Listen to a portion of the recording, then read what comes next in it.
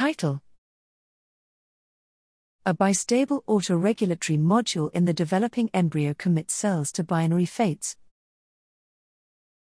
Abstract: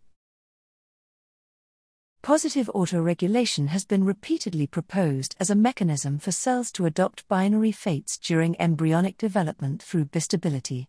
However, without quantitatively determining their parameters, it is unclear whether the plethora of positive autoregulatory modules found within developmental gene regulatory networks are actually bistable. Here, we combine in vivo live imaging with mathematical modeling to dissect the binary cell fate dynamics of the fruit fly pair rule gene Fushi-Tarazu, FTZ, which is regulated by two known enhancers, the early, non-autoregulating element and the autoregulatory element.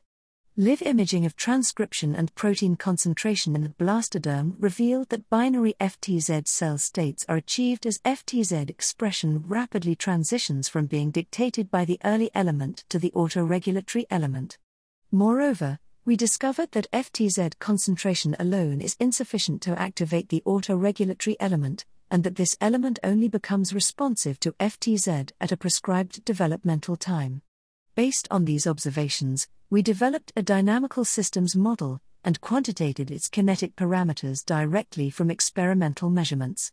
Our model demonstrated that the FTZ autoregulatory module is indeed bistable and that the early element transiently establishes the content of the binary cell fate decision for which the autoregulatory module then commits.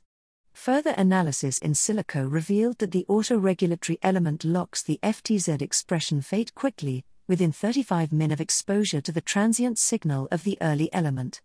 Overall, our work confirms the widely held hypothesis that autoregulation can establish developmental fates through bistability and, most importantly, provides a framework for the quantitative dissection of cellular decision-making based on systems dynamics models and real-time measurements of transcriptional and protein dynamics.